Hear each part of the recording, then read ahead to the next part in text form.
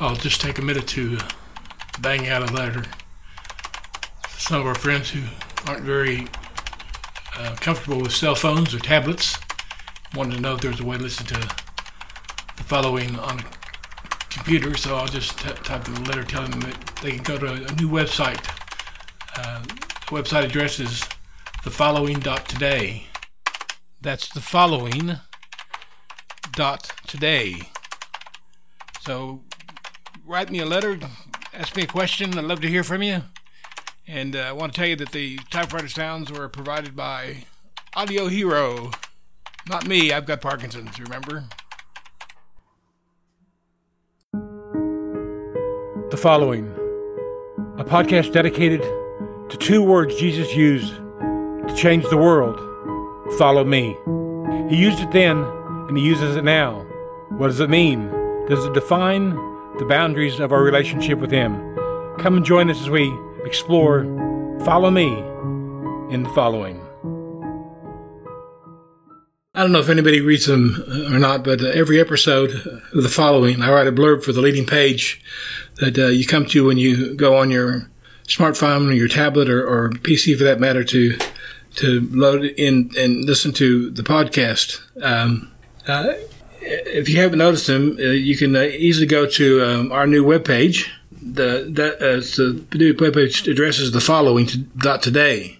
If you find dealing with a PC or a smartphone or a tablet difficult, as those of us who are getting older do, my iPhone is already the biggest iPhone you can get, and my fingers are still able to hit multiple things at the same time. And when you have Parkinson's, sometimes you can hit so many letters at one time that it's ridiculous. So a PC may be better suited for you. We have our website is thefollowing.today. The following is one word, .today. I have a email address there. It's tim@thefollowing.today. If you have any questions or concerns or criticisms or anything you want to talk about or prayer requests or whatever I can do to help or just say hello, be lovely to hear from somebody, then you can use that email address, tim@thefollowing.today. We look forward to that. But anyway, the blurb on the front page says the following. It says, what is the following? The following is a way of envisioning our life in Christ. More particularly, the following pictures our participation with all the people of God of every age as we daily respond to the call of Jesus. Follow me. So the following, at least in my mind, is kind of a spiritual assembly of the souls and spirits of people who have committed their life to Christ and accepted God's provision that comes to Jesus Christ and have said yes to the invitation to follow. Jesus' resurrection proved that he had the power over sin and death and validates his claim to be Lord and King. And the following are the people that make up the following are all the people who respond to Christ.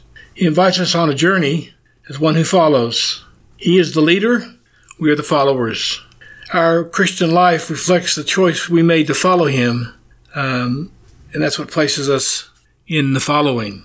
Now, I've been away for a few days. Kitty and I went a couple of weekends ago to a little property that our family has in Matarangi on the Coromandel Peninsula in New Zealand. And we have what's called a utility. For those of you not in New Zealand, a utility is just a building that has a kitchen and a laundry room and some showers, and it's designed in the old days to bring your tents and camp around it, but have a utility to operate out of. Our kids have built quite a swish one, and we have a caravan or a travel trailer, fifth wheel travel trailer, as they say in the States. We bought it. It was made in 1977, the year Kitty and I got married. So we figured as long as the caravan lasts, we would last. And so we've really enjoyed it. We've had it a couple of years, and we keep it out there at Matarangi. And we always wanted to have a place we could go to anytime we had the chance to slip away and get a few hours by ourselves, and it's a good place to reflect. So the guy was going to paint our caravan, and we really didn't have a way of setting it up with the keys, and didn't want to give access to everything that's there. So the decision was made for me to stay. Now, Kitty had driven us up there, and so she had to get back for her piano lessons, and I don't drive anymore because of Parkinson's, and so Kitty left, and that left me at Madarani by myself. But anywhere that I wanted to go, I'd have to go on foot because I didn't have a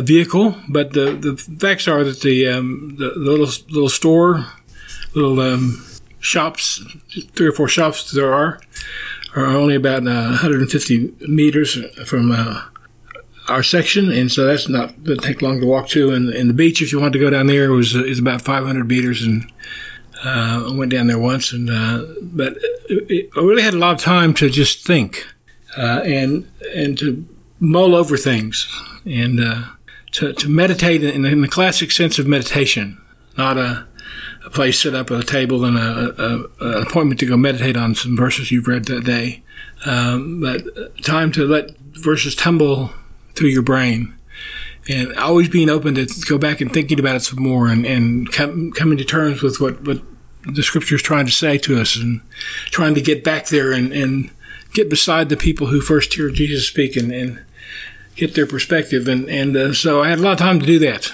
And while I was doing that, some things came into focus that I just wanted to touch base with you, and I felt like I needed to mention. Earlier in the podcast series, we were trying to put handles on the metaphor, the following. And I still think being a follower is the best metaphor describing someone who's a believer in Jesus Christ, part of the family of God. It's not just about praying a prayer and getting your sins forgiven and waiting to go to heaven. It's about following Him and paying attention to how Jesus lived His life and copy it and put it to work in our own lives. So in trying to put handles on that metaphor, I suggested that following Jesus was kind of like following someone to a common destination by car. As a follower, our responsibility is to focus on the lead car's tail light and go wherever the light takes us. Here's what I need to tighten up on. In the following, the focus is not really on the destination, but on the following. How you follow. The destination takes care of itself. Really, Jesus is taking care of that for us. So we'll see that in some verses a little bit later on.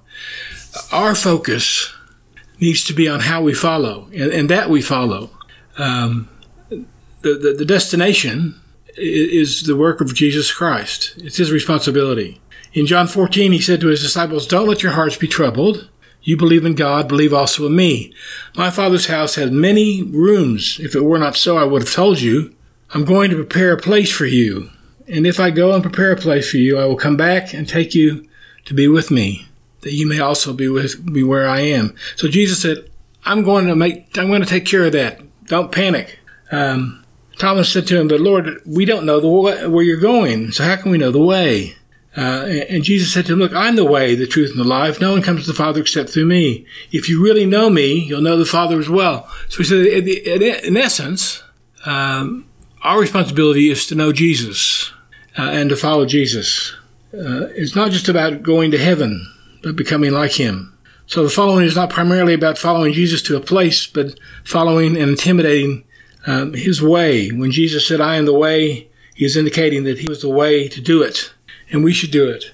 When I was thinking, the word that came to mind was imitation. It's really about us determining to find ways to imitate Christ. And I thought about some words that mean the same thing to give a little bit of cushion to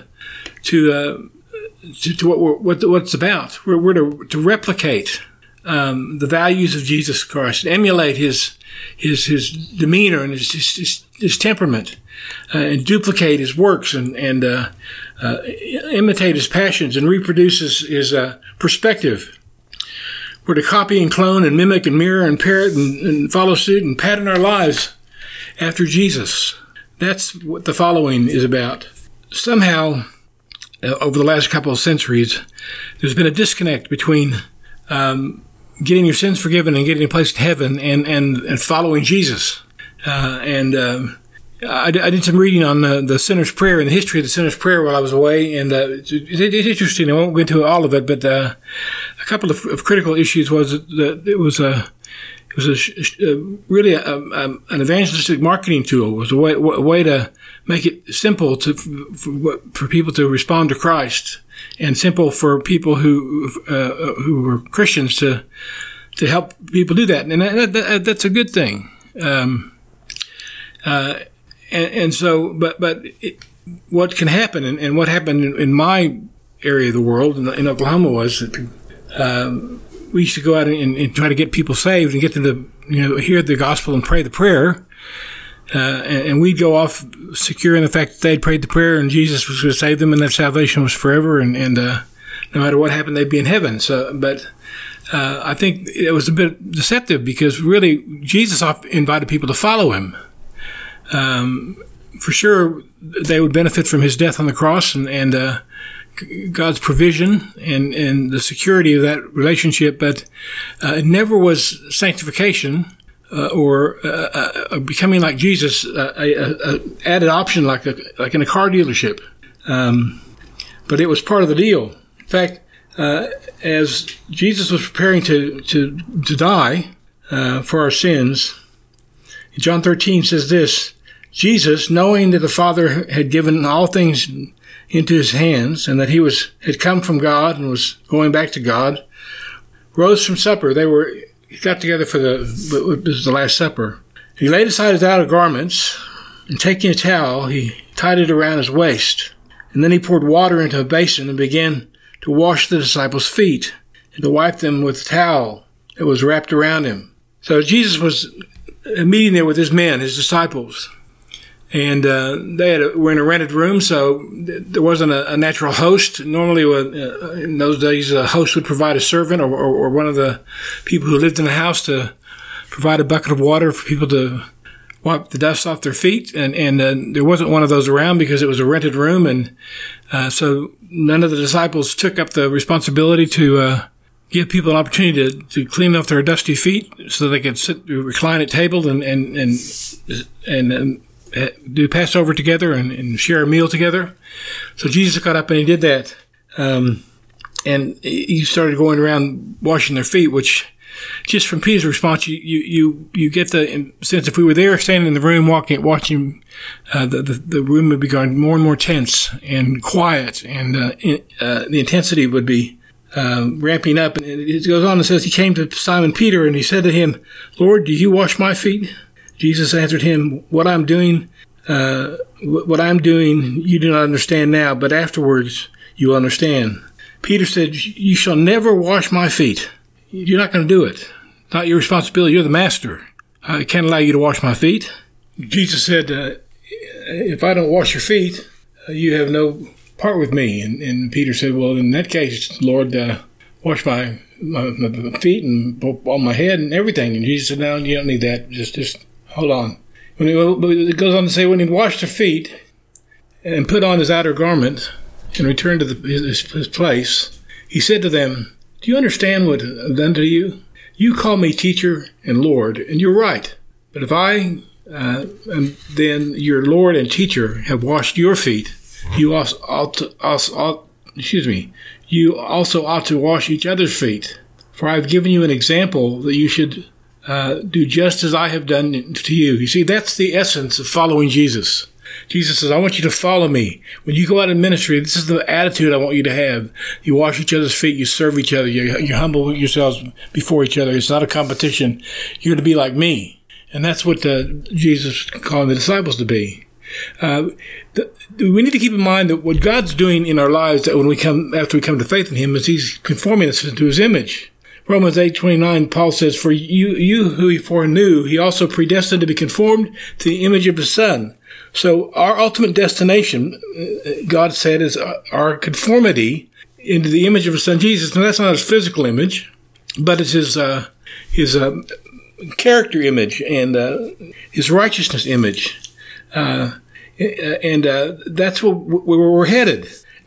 It's really doing full circle because God, when he created the world, was intent on creating for himself a people that could love him and worship him, and he could make after his image with the capacities, spiritual capacities that were innate in God, that he could communicate. Not the rest of the creation doesn't communicate with God intelligently, just through their beauty and such. But God wanted to create a people that could worship and walk with him. And of course, the story in Genesis goes that he did that. But they dropped the ball and sinned and brought this curse on the rest of us. And this is kind of a return to Eden. Remember in Genesis, God said, let us make humanity in our image, after our likeness, and let them have dominion over the fish of the sea and over the birds of the heavens and over the livestock and over all the earth and over a creeping thing. So God created humanity in his own image. In his image, he created them, male and female. So that was God's intention. And so by sending Christ to die on our behalf and in behalf of us to follow him, he's recreating his image in us and bringing us back to the place that he wanted us to be in the first place. Paul emphasized this and understood this in his own life. He said in Philippians 3, indeed, he just outlined all the things he had to boast about. If he wanted to boast as a Jew, he had all these things. He born circumcised on the 8th day, and the certain tribe, and all the things. He knew the law, and he was a Pharisee when it comes to the law. And he said all these things. Indeed, I count everything as lost, because all these things that would have accrued to me, I count them lost because of the surpassing worth of knowing Christ Jesus my Lord. For his sake I have suffered the loss of all things and count them but rubbish, in order that I may gain Christ and that which comes, that I may gain Christ and be found in him, not having a righteousness of my own that comes from the law, but that which comes through faith in Christ. Paul said, the object of my life is to become more like Jesus and to know him. He goes on to say, I do not consider that I have made it my own, but one thing I do, forgetting what lies behind and straining toward what lies ahead, I press on toward the goal, the prize of God, the upward call of God in Christ Jesus. Let those who are mature think this way. And if anything you think otherwise, God will reveal to you also. He said, this is my passion, is to get to know Jesus. And it's the most important thing to me. It's an adequate response, a proper response to the call of Jesus to be part of the following. He goes on and says, brothers, join in imitating me, and keep your eyes on those who walk according to the example you have in us, that you may attain the resurrection from the dead. So Paul was confident enough in his own walk with God that he would encourage people to watch him and to follow after him. And we know from John, 1 John chapter 3, that the ultimate payoff when we see Jesus either through death or through the second coming is that process of where we are in our life at the time and when we're conformed to the image of Christ will come in a moment, because we'll see him just as he is. So just keep in mind that when we're talking about the following, we're not talking about the going on a road that's going to lead to heaven, but it's a response to God's forgiveness and the grace we have in Christ, that we look to him. And we're going to start looking at what that means in a practical sense in the days to come. But I just wanted to bring that into focus so that we could all be on the same page. It's been great being back with you. Remember, we do have a new website. It's thefollowing.today. My email address is tim@thefollowing.today. Please write me if you'd like, and go to the website and tell your friends who aren't very au fait with smartphones and tablets to go there, and they can do it on their PC. So God bless you. Have a great week. And remember that together we are the following.